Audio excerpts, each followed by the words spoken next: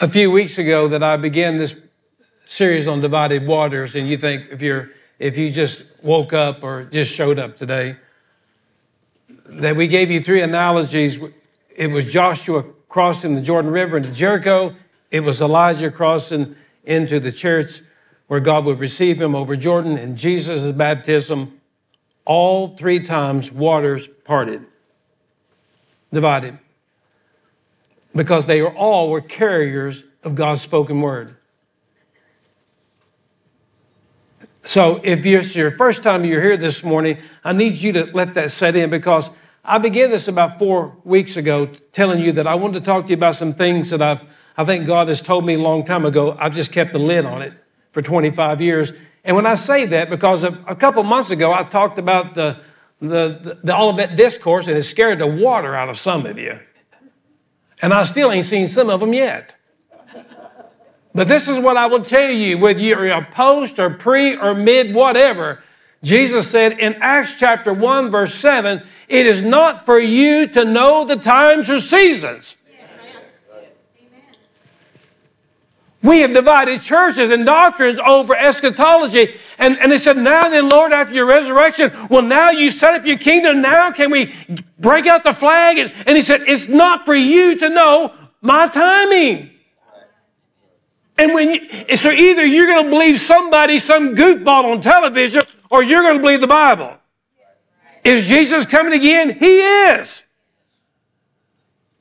But you're wasting time worrying about that. And you've heard me say from day one, if you're a boss and you have 25 employees like Darren Miller, and somebody said, well, when are you coming back? Well, why do you want to know? Well, we're interested in you. No, you're not. You're going to goof off till I come back. You know. Where's the boss at? I don't know. But somebody stand by the window and look for his car, you know? And so I'm telling you, the church, we're so worried about when he's going to come back, we're not doing anything. So what we should be doing is establishing the kingdom and his principles in our heart. Now, he's going to come back. I don't know when. We might as well quit guessing, because I'll tell you what, I grew up in a church where they had banners everywhere. They talked about eschatology. They had it down, pat, and it all come up, eh. So you're wasting time. Is he coming back? Yes. Will he set up his kingdom? Yes. So quit worrying about it. It's not for you to know the day or the hour. So that's what he said. That was his last thing he said before he left planet Earth outside of being filled with the Holy Spirit. So divided waters. So I talked about last week, divided waters. Isaiah 57 says the wicked. Now I'm not speaking to y'all. I'm speaking somewhere. The wicked are like the sea. They're always stirring up mire and debris. Jesus, when he passed through waters, he is passing through wicked humanity, and they're parting. We talked about this a long time last week. Sorry about that. Hour and 15 minutes. Sorry about that. I apologize. I really don't, but I'm just telling you up front, I'm sorry. It won't happen again. You know it will. And I'm just saying that to make you feel better. And this is what he said, the more the word of God has in you, the more people's going to part out of your way. You're going to come here and you go, oh, this is a great place to hang out, until you understand that I'm so filled with the word, I can't see straight, and you just kind of part out of my way. Where'd they go? You make them mad? Nope. Because the gospel is offensive within itself. Now, I have today and next week, and I want to end this concept about the most offensive doctrine in the Bible. And for you that do not know this, I said last week, and I'll explain in detail next week, that religion is the final and the highest form of blasphemy against God. Yes. Man's religion. It's the ultimate blasphemy against God. So if you're trying to be religious, don't do it. So Jesus, we talked about in Luke chapter 4, they gave him a book to read, one scripture, and he reads Isaiah chapter 61. He said, the Spirit of the Lord is upon me. He's anointed me to preach the gospel, to heal the brokenhearted, proclaim all, to set the captive free. And he said, this day, this has been fulfilled. And we found out last week, immediately when he said that in church, they took to throw him over the cliff. And all he did was read a scripture. Why is it that you get so mad at me when we just read Scripture? Why is that? And the Bible says that when they come after him, what happened? He walked right into the middle of them, and the Greek says they parted.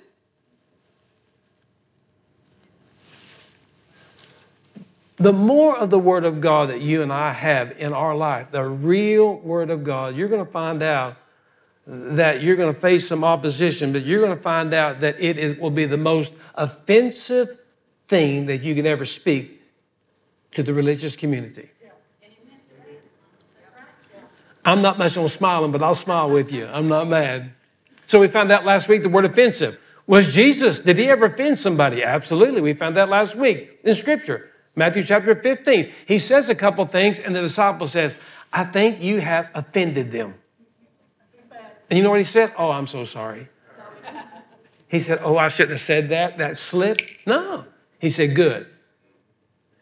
If you remind me next week, the week after, I'll tell you what it means. Is what defiles a man is not what goes in, what comes out. Here's a preview of it. Did you know that there's some people that in the church, they'll take in the Word of God, but they can't keep it there because it makes them sick? Good word. Thank you.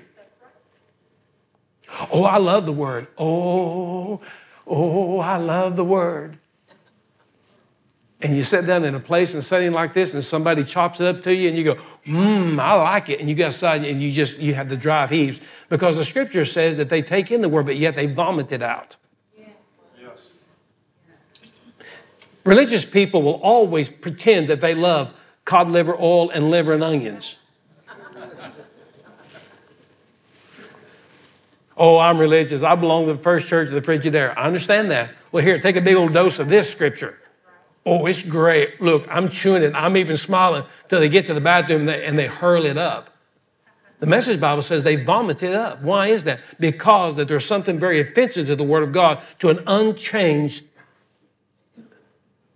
nature within a man. If you're not saved and born again, really, I mean, this Bible only has really about two verses for you. One is that you're lost, and the other, there's hell waiting on you. But the rest of it is designed for the people of God. And we can because we've been changed on the inside, and we're not eliminate the sinners, because thank God that we were sinners saved by grace, and that's the way it is. But we'll deal with that next week. So just kind of, offensive means to be unliked, unwanted. We found that it meant raw edge, irritating, hated. Hated. So, did Jesus ever offend people? And the answer is yes. Matthew 15, because they equated their traditions with the law. About washing their hands. And he says, why do you break the traditions of the elders? And so Jesus now is on them like a rat on a cheetah. And when he gets through with them, they hate him. He is unliked. He is unwanted. And matter of fact, he is irritating to their religious party. And they want him out. So pay close attention to me this morning about the gospel that we're about to preach. John 15, verse 18 in the New King James says this. If the world hates you, you know that it hated me before it hated you. I think the Message Bible says something like that. If the world hates you, it got its start by hating me.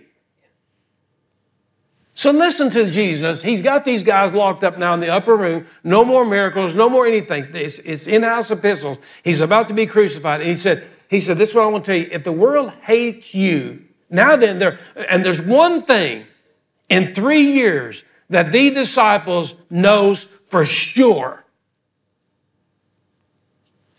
that the Jews hate Jesus. They know this for sure. They don't know exactly who he is, what he's doing here, because they're guessing all the way in the upper room, and even at the resurrection. They're guessing what's going on. They're trying to act like they know, but they don't know. But there's one thing that these Jews knew 100% for sure, that the religious Jews hated Jesus. They knew it. So why all the hate towards Jesus? It's found in John 7, verse 7.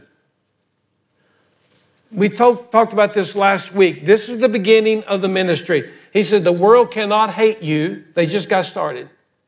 The world doesn't hate you. The religious world. He's not talking about the prostitutes and the pimps and all them people. He said the religious world. It's called Aeon. It's a religious world. They don't hate you, but they hate me. And the reason why they hate me is for this reason, because I've come to testify or accuse or expose the religious works. They're evil. So leave that up for you. When you see that, you go, oh, they hate me because I'm revealing the crack houses and the and the harlot houses and all them houses and all that stuff. That has nothing to do with it. He's speaking to a religious crowd. And he said that they don't hate you yet. And we found out last week he's fixing to unload the bomb on them. And we'll show you again here in a few moments. But he said, they don't hate you. Because you just started out with me. I mean, this is a Sermon on the Mount. They don't hate you, that you're following me. They don't hate you, but they hate me. Why do they hate him? Because I've come to expose that the religious activities are evil. They're wicked. Now, I don't know about you, but that probably got them all flared up. Like some of you when you walked in the door. And I said, hey, we're glad you're here.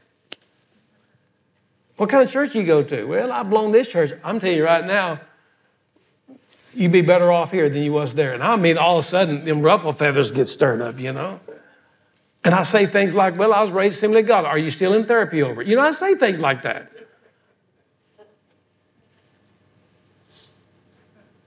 You know why? Because I want you to think. Because when you understand this morning, before you nod off on me, and I go to Hawaii, and I may keep going, that Jesus is dealing with a religious crowd, and I'm dealing with a religious crowd. And you're dealing with the same old religious crowd that are set in their ways, full of traditions and additions, and it's the highest blasphemy against God. Now, that kind of sounds pretty strange, and I understand that. But please don't run off till you just hear me out. So did Jesus really, when he says that they hate me because I'm exposing their religious activities that are evil? So you ask me, can I prove that? Well, you know I can. St. John chapter 1, verse 11, Jesus came into his own, the Jews, but his own received him not. I mean, right off the bat. Right off the bat. He ain't even opened his mouth yet. John 5, the Jews persecuted him and sought to kill him over healing on the Sabbath day. Can we read that, please, together? The Jews persecuted Jesus and sought to kill him. Why? Because he had done some things or healed on a Sabbath. Anybody see that four-letter word in there besides me? And I know some of you are here visiting. You go, oh, we just can't offend anybody. Who said? That's my job.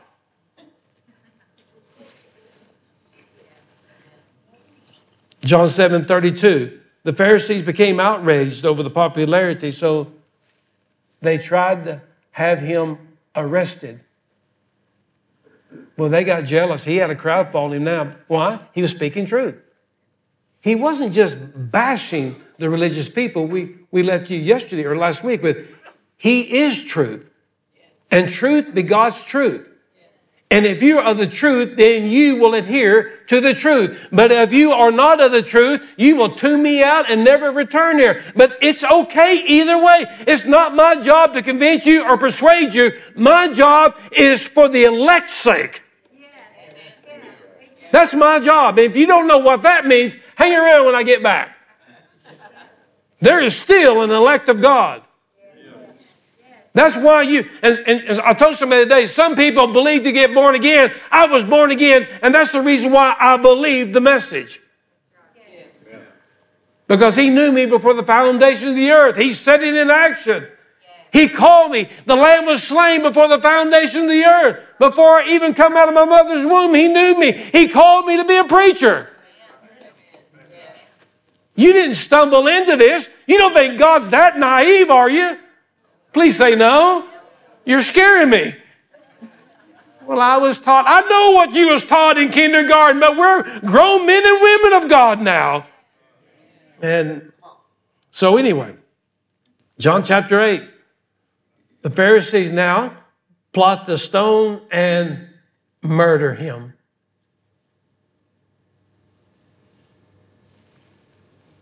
John 10:31, Jesus says the Jews took up stones again to stone and kill him. In John 11:53, the religious leaders began to make plans to kill Jesus. They began to draw out the blueprints. They would form a band. They would meet him. They would trick Judas into betraying him. They had it all mapped out. The religious leaders were hostile at Jesus at day one. Now, we're not going to go into detail, but can anybody besides me say that Herod was trying to kill him? His whole life. He's had a bounty on his head to keep him from the destiny that God set before him. And the religious Jews was the posse that would be used by satanic forces to try to destroy him before he could get to the cross. And it really doesn't make any natural sense, does it? For 3 years, he banished sickness and disease in Israel.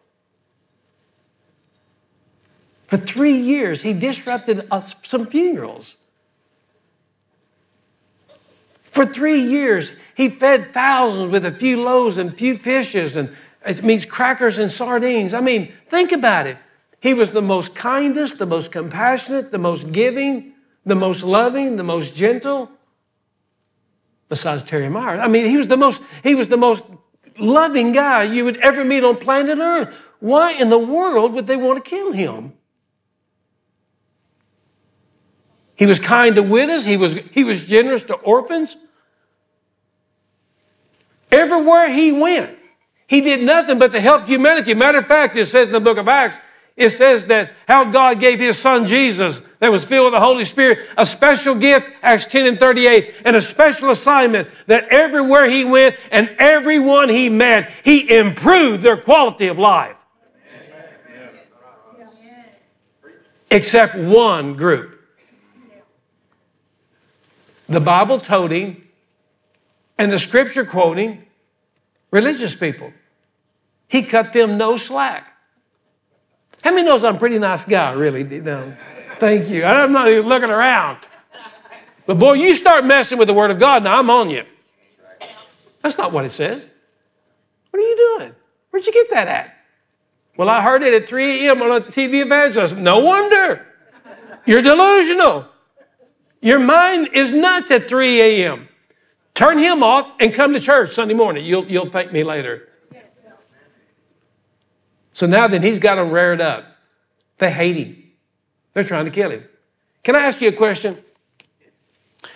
Have you ever witnessed to somebody, and they didn't take it well? Now, don't get spiritual on me, but, have you ever had anybody say, you say that again, and I'll cut your throat? Or I'll black your eye. Now, I heard Jerry tell Dan that when he was working on his house, but I don't think it was about the gospel. It was something else. But they tried to kill him his whole entire life. And over and over and over, you'll read the scripture says, and he passed right through them. He moved right through them. And we found that last week that he hid himself, trying to keep him from going to the destiny that God had him upon the cross. So now watch this. He's speaking to the Jewish community. He's speaking to the religious people, the Pharisees, the Sadducees, and the Herodians. And the scribes were the referee. They were those guys in those striped suits on a football game that knows all the rules and they have instant replay. It's those guys. That's who the scribes are. The scribes are responsible to make sure all the laws was kept of the Jews. They're all in it. They're all in it. John 8, verse 42 through 48. This is the Message Bible. Now listen very carefully to me. They're bragging about their heritage. They said, oh, we're this and we're that. And Jesus said, you can take that in a quarter and I'll buy you a cup of coffee. That's what he's telling them. And boy, I mean, now then, their nostrils are flaring out. Because they said, we are descendants of Abraham and we've never been in bondage, but yet they've been in captivity almost 1,800 years of the 2,000 years before that time. It began with Egypt and it went on to Nebuchadnezzar and the Medes and the Persians and the Romans and Alexander the Great and all these things. So now then they threw in the Abrahamic card. Now then they threw in that card that I belong to a special breed of people. And remember what Jesus said? That ain't nothing. I can have rocks there. I can raise up rocks to praise me. So now he said, if you were your father, now what's this? He's talking about Abraham. He said, Abraham's our father. So they're pulling in the Abraham card. Oh, I was raised Assembly of Pentecostal Baptist. Good for you. Glad you're here. But if God was your father, said Jesus, you would love me. Now, let's go over this again. Did they love him? They hated him. So if God was your father, said Jesus, then you would love me, for I came from God and arrived here, and I didn't even come on my own. I didn't even come on my own initiative. So he's basically saying, they said, Abraham was our father. And Jesus said, absolutely, but Abraham would love to see the days that you have today. But he said before Abraham, he said, I am. He claimed to be all God. And boy, that got him going. But Jesus said, if Abraham was your father, then you would love me. Did they love him? No. And he said, I didn't even come on my own will. My father sent me. Go to the next verse. So why can't you understand one word that I'm saying to you? Here's why. You can't handle it. Now you know why he's winning a popularity contest. Don't tune me out, please. He's speaking to religious people. Yes. And he said, you want to know why you can't understand anything I'm telling you? Because you're from your father. How? Remember the old Batman movie? Some of you are not old enough. Me and Scott Fryer were old enough. But the old Batman with Adam West, before we had all this computer-generated things, when he would try to punch somebody that had big caps, he'd go, pow, ouch, bam, paya. I don't know how you spell paya, but you know what I'm saying. They do that. And I can imagine when Jesus said, here's the problem. You know why you don't understand and comprehend anything that I'm saying? Is because you of your father, the devil.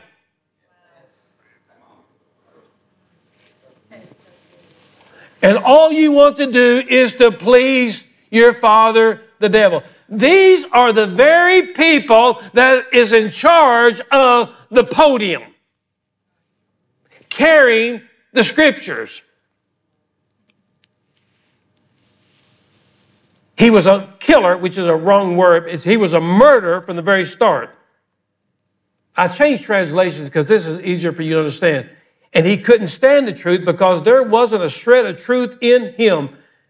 And when a liar speaks, he makes it up out of his lying nature and fills the world with lies.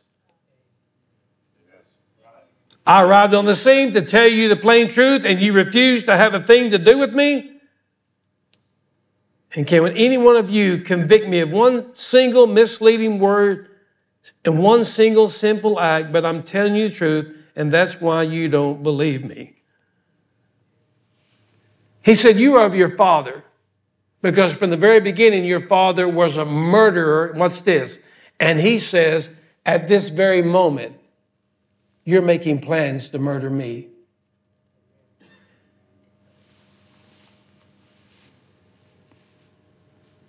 And they were.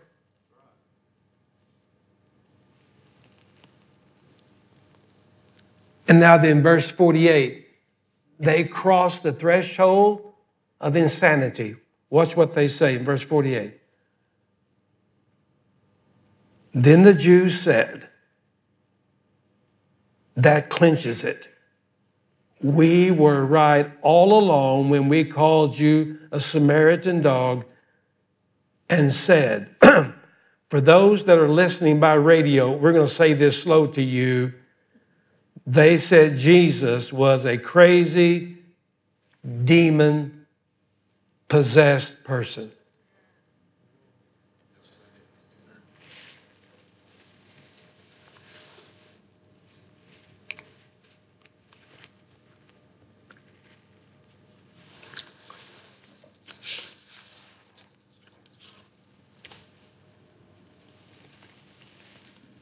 In 30-something years, this is all I do right here. I teach biblical principles. And I've said from day one, I would rather somebody walk in the door that didn't know Sikkim from come here about the Bible. But it's the people that know everything I'm having trouble with. You know, not you, of course, because you're still here. And if you're not careful, when I say things concerning Christ and his kingdom and his second coming and his advent, and when I say things that maybe goes cross-grained to what you've been taught in some type of a preschool setting, because the Bible says that strong meat belongs to men that discern what is kalos and kakos, good and evil, Jesus and junk. And true discernment is the ability not to discern right from wrong. It's the ability to discern right from almost right.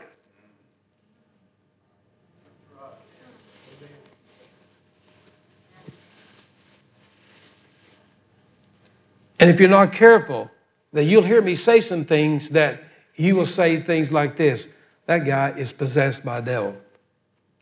Well, I'm in pretty good company because they said the same thing about John and Jesus. So just say what you want to. But they crossed insanity. So they just got it right out in the open. So he said, if you love God, you would love me.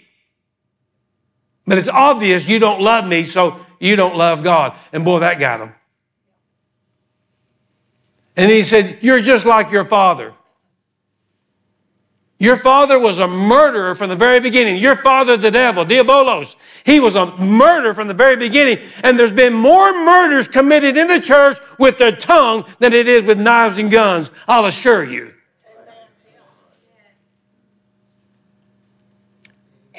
And not only, as Hosea said, like people, like priests.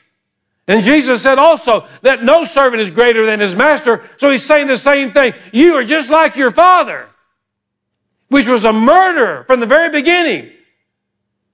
And you're making plans to murder me now. And so what did they do? They said, oh, you just got a devil. It proves it. And this is why we go back to John 7. It says this, that he've come to expose their evil deeds. The Greek word for expose, if you don't know this, it means to lift up a skirt. It's a funny word.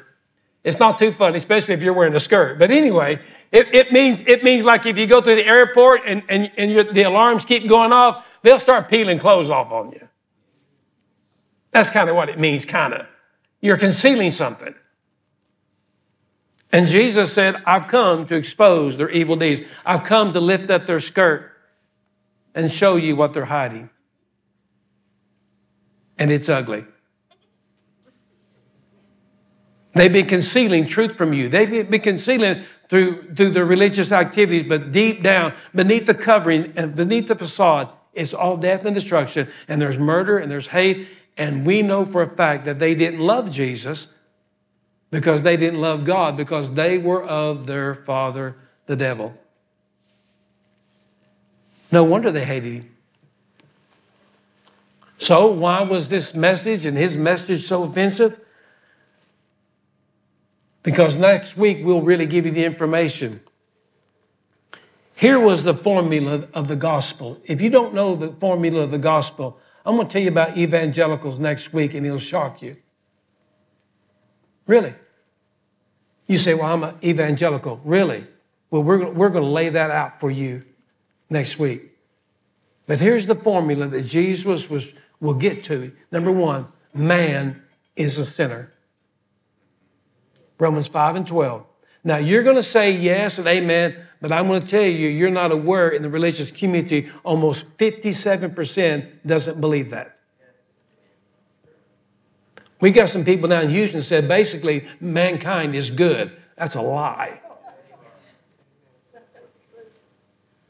There's about 8 or 9 statements with being a true evangelical. They'll shock you.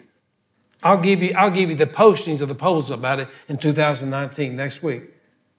So here's the gospel. Here's the gospel in 3 statements. Why was his message, the gospel, the good news? Because I want to share with me this morning, the good news is not good news to any man that's walking in opposition towards God. Amen. It does the opposite. It makes you mad. It becomes offensive. Even Jesus said, there's only one that's good. They called him good master. He said, hey, hang on a minute. There's only one that's good. Why was this message so offensive? Because Jesus declares that the religious Jews were frauds and phonies. That's it. You're a phony. So here's the gospel. Number one, man is a sinner. Romans 5:12. Number 2, mankind or man needs a Savior. And number 3, Jesus is the only way to get to the Father. This was his message, ladies and gentlemen. He was announcing why he came to this earth. Number 1, mankind is born into sin. And because he's born into sin, mankind needs a Savior. But this is where they all stumble. Somebody correct me. Is he not referred to as the rock of offense? He was a stumbling block to the Jews. Our cornerstone, but their stumbling block. Everything that I built my life upon is the cornerstone. It's what I built my life upon, my family's life upon, this church upon. He is the cornerstone of what this thing is all about. But to the religious Jews, it wasn't a cornerstone, it was a stumbling block. It's amazing. How the very person that I build my life upon is the very thing you stumble over. How can that be? Go back and read John 8 when you go home. So 3 things. Man is a sinner. Number 2, man needs a Savior. And number 3, here is where they got him. Jesus is the way, truth, and the only life. Amen. And they were so offended by that they went ahead and carried out the arresting and the murder. These statements that was made by Christ shredded the religious rules. It declared them phonies. One last verse, please. John 17, verse 14. Garden of Gethsemane, we showed this to you last week. In less than 24 hours, he will be led to the cross. This is the night of Gethsemane. He said, he's talking to his Father, I've given them, which is the disciples, your word. And now the world has hated them.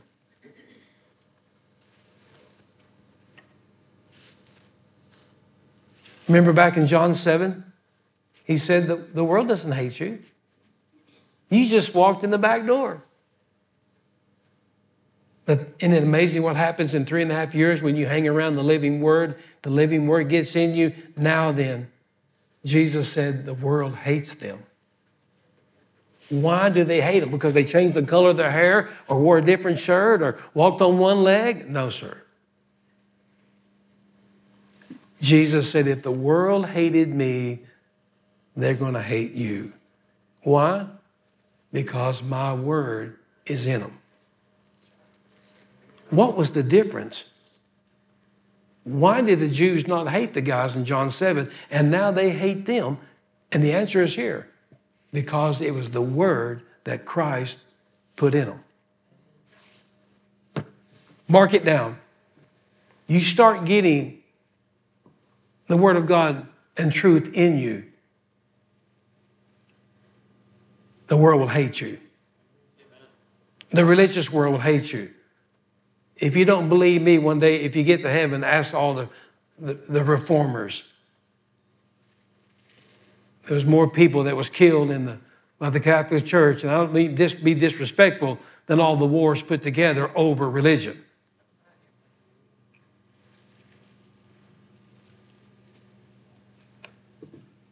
What happens is when you begin to wrestle that who is really deity, men take that personal. There's only one mediator between God and man. The more the Word of God's in us, the more that religion will hate us. Now, close your Bibles or turn off your cell phones and put up your fingernail clippers. And here's the disclaimer.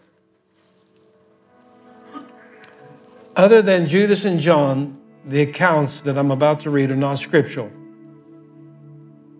But they're only traditions that are recorded by historians, accurate recordings by historians of that time period.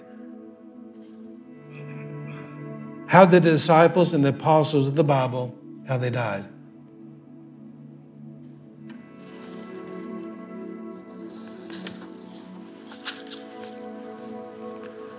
And before we take off, remember John 17. The world now hates you. I know we want to be liked.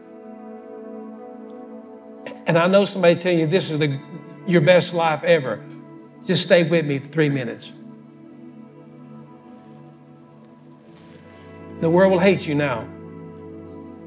The more the truth of God's word is in you about Christ, who He is, and what He's come to do, make no mistake about it, sin has not changed, evil has not changed. The world, the religious world, will hate you.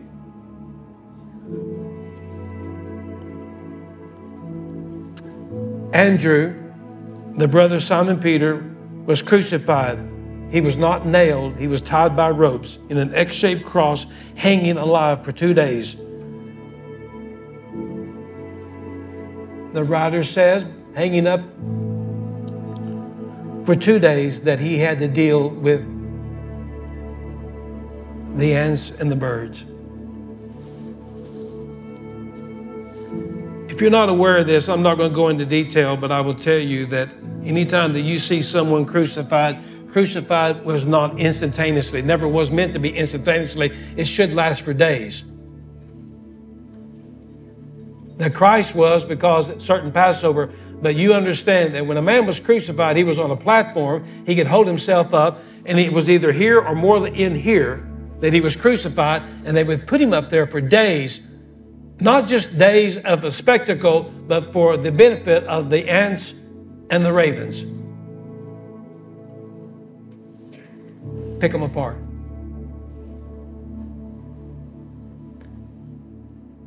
You really need to pay attention.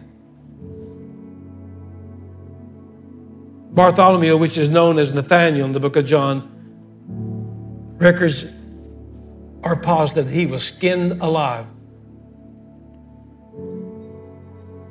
and he was crucified. James, the son of Zebedee, he was beheaded by Herod. We know this in Acts chapter 12, 1 and 2. This is the cousin of Jesus.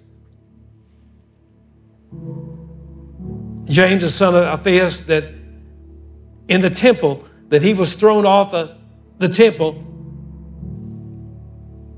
They stoned him, they clubbed him to death, and the historian said that his brains was left upon the granite steps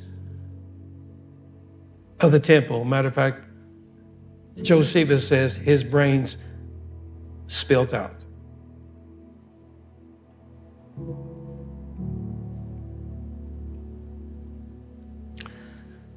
John, which is the son of Zebedee, which is Jesus' cousin, he died of a natural death, but unfortunately fortunately for him, that he survived a pot of boiling oil,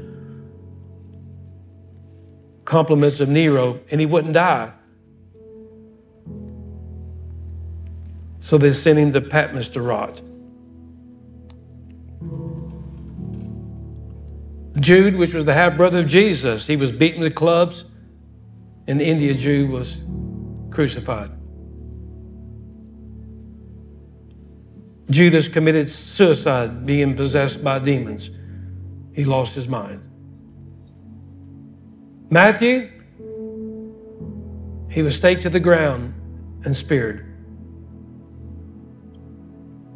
Simon Peter, he was crucified of his own willingness to be crucified upside down. Philip, tortured. History says he was impaled by iron hooks through the ankles, and he hung upside down till he died, strangling in his own blood.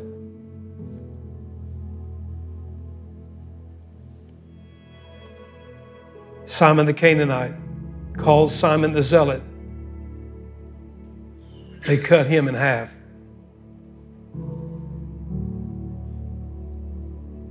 Thomas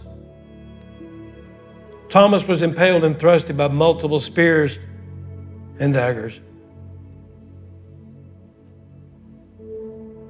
What about Mark, John Mark, the writer of the New Testament? History says John Mark was dragged to death by a team of horses.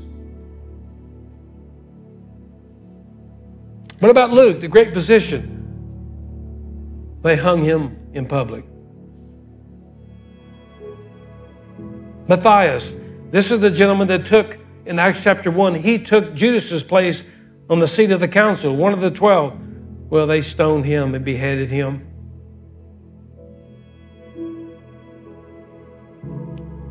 James, the half-brother of Christ, he was thrown off a 100-foot wall at the temple. He was the leader there, but he survived it, so they clubbed him to death at the bottom of the wall and the foot of the temple steps. John the Baptist, they beheaded him by Herod. The Apostle Paul, beheaded by Nero.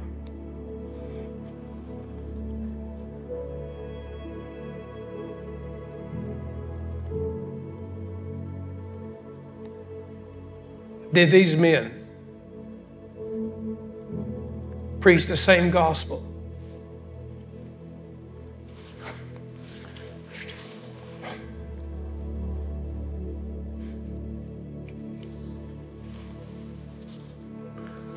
That's being preached today.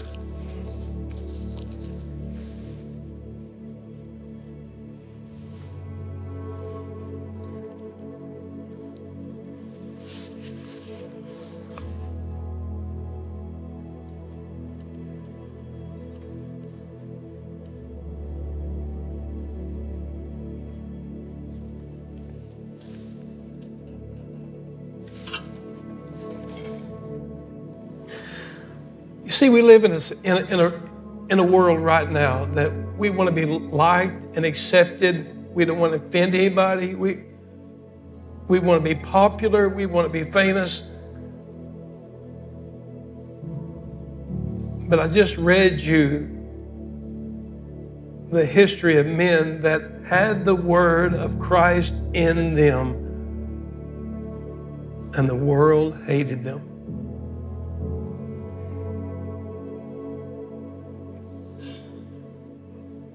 And I'm just asking you this morning, with every head bowed and every eye closed,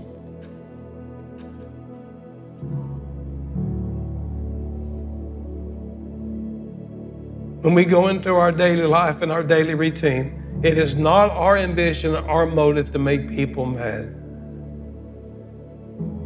It is not my objective to offend people and prove them wrong or Bible bash anybody.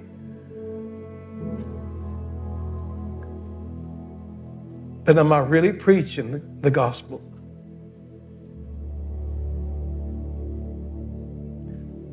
These that live before me, these men carried the word of God in them in such of a way that they were so treated hostile to.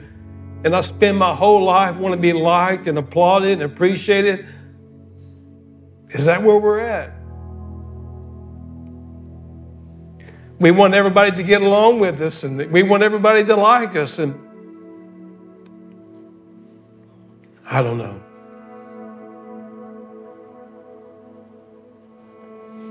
Father, this morning, if we have got off track, if we have lost our bearings along the way, if we have preached another gospel, if we have surrendered to another doctrine, from the bottom of our heart, we apologize.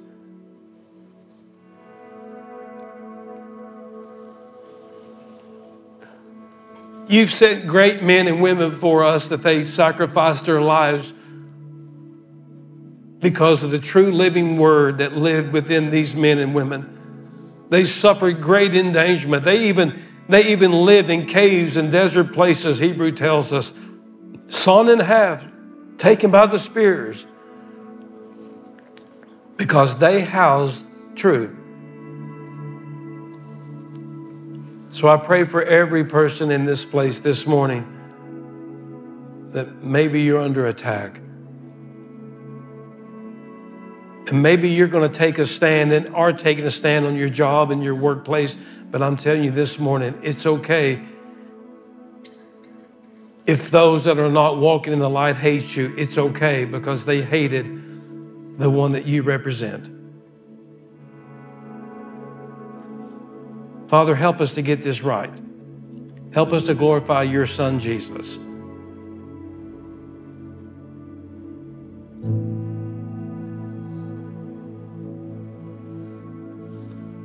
In Christ's name. Amen. Now, I want to tell you something, if I can. Because there's always allergies in this place.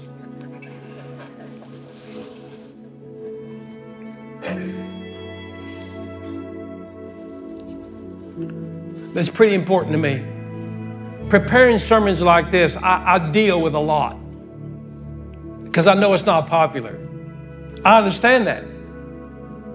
And I understand it makes some of you uncomfortable. I understand that. And if you could just, when I get to the millennial reign, oh my goodness, but if you could just see kind of what goes around in my head and my mind, and my goodness, it's a zoo. Do I say that? Do I not say that? Do I not say that? I mean, it's truth, and do I not? And yesterday, I wasn't in a foul mood. I was in a pretty good mood, and it's all good. It's all good.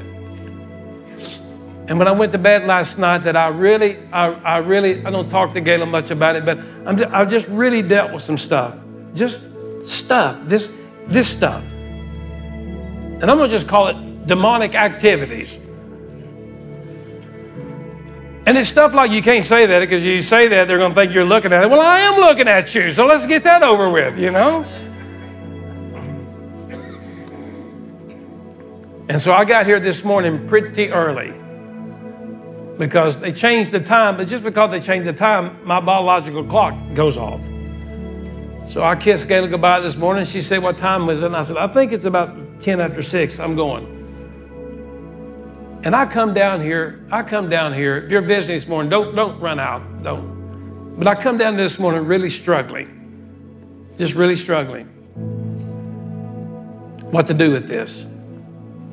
And how to respond with it. And how do we respond with being offensive to things. And I'll always tell you the truth. But sometimes the songs that Catherine will sing, I will plug them in right here and I'll listen to them. I have a phone that Alex showed me how to use it. And I'll pull up a song and I'll listen to it through that speaker and I'll play with it. I'm only one here. Imagine that at 6:15 in the morning. And I'm just trying to prepare myself to get my mind right, knowing full well that messages like this are not well received. Understand that. I've got some good ones, you receive it, but that's not what God has laid upon my heart. And I clicked to the other song, and it's called Great Are You, Lord. And I'm sorry if this is going to bore you, but I've got to tell you. And the picture of Great Are You, Lord came on, and I clicked it like I always do, but another song come on. And it's a woman singing. And it's a professional recording, I guess. I don't know. But it's got the picture. You pull up a song, it says, Great Are You, Lord. I'm looking at it. And I can't get her to shut up. I told Mike this before church, and I kind of broke down. He'll tell you, I broke down bawling. And I tried to stop it, and I turned my phone off. And I started back up thinking it would reset, and it didn't reset. She started right back up. And so I'm sitting at this piano. It's about pitch dark in here, and I'm wanting to practice Great Are You, Lord, and I'm getting something else. And there's no X's up there. I can't get rid of it. I swiped it 3 or 4 or 5 times. It will not go off. And I kept punching buttons, and I punch a lot of buttons, but it won't go off. And so finally I thought, well, I'll just let the dumb thing play. Really. And there's a woman, and I don't know who it was. It sounded like Twyla Paris.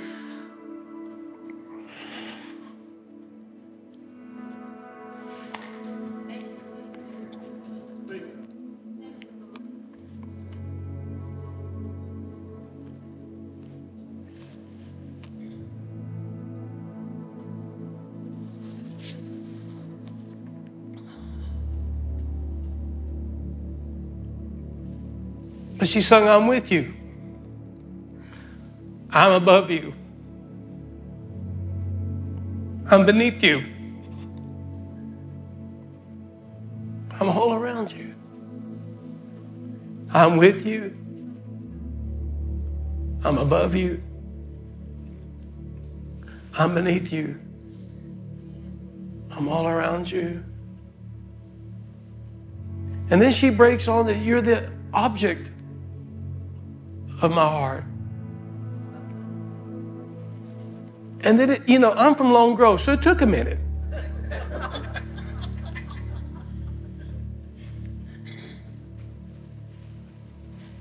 And I turned that up to about volume 10, and I listened to this person sing that God would not let me change channels on this phone.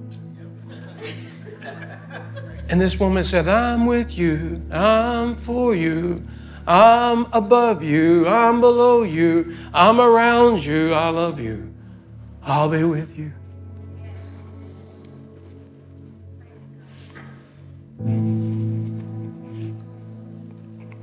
God somehow got the best of Apple or Google and gave his prophet a song to remind him, no matter how you receive the gospel, he is still with me and for me, around me. I'll find that song. I tried to find it again. Couldn't find it. Father, thank you this morning.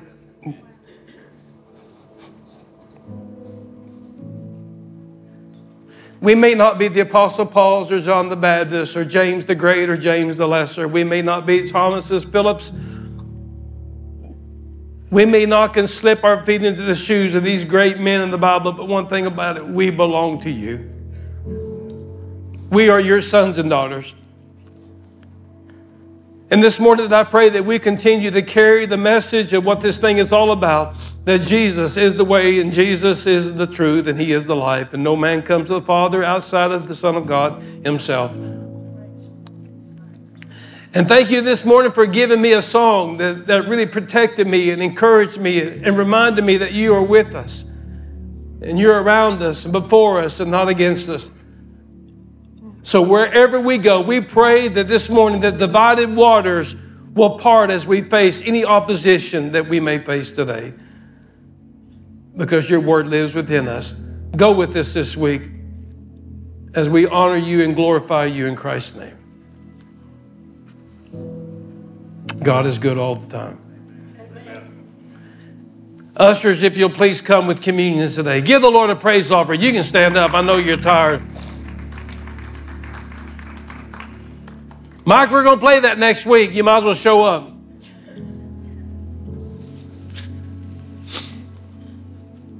Did you listen to it, Mike? Well, don't listen to it. Yeah, listen to it after. Wow.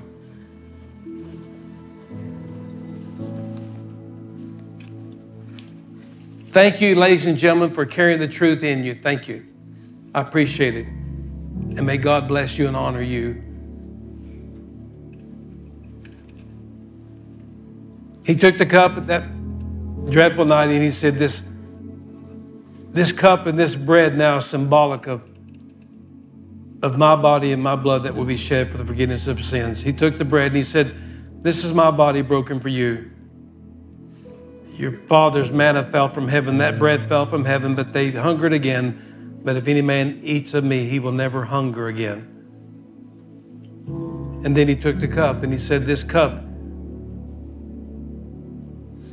is the lamb's blood that was shed in the first Passover, but my Father now will take my blood and place it in the shape of a cross for the forgiveness of your sins. Here's the good news.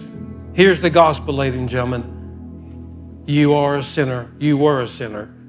Man is a sinner. Man needs a Savior. And Jesus Christ is the only Savior. So, Father, for that, we take great heart in it, and we give you thanks in Christ's name. Amen.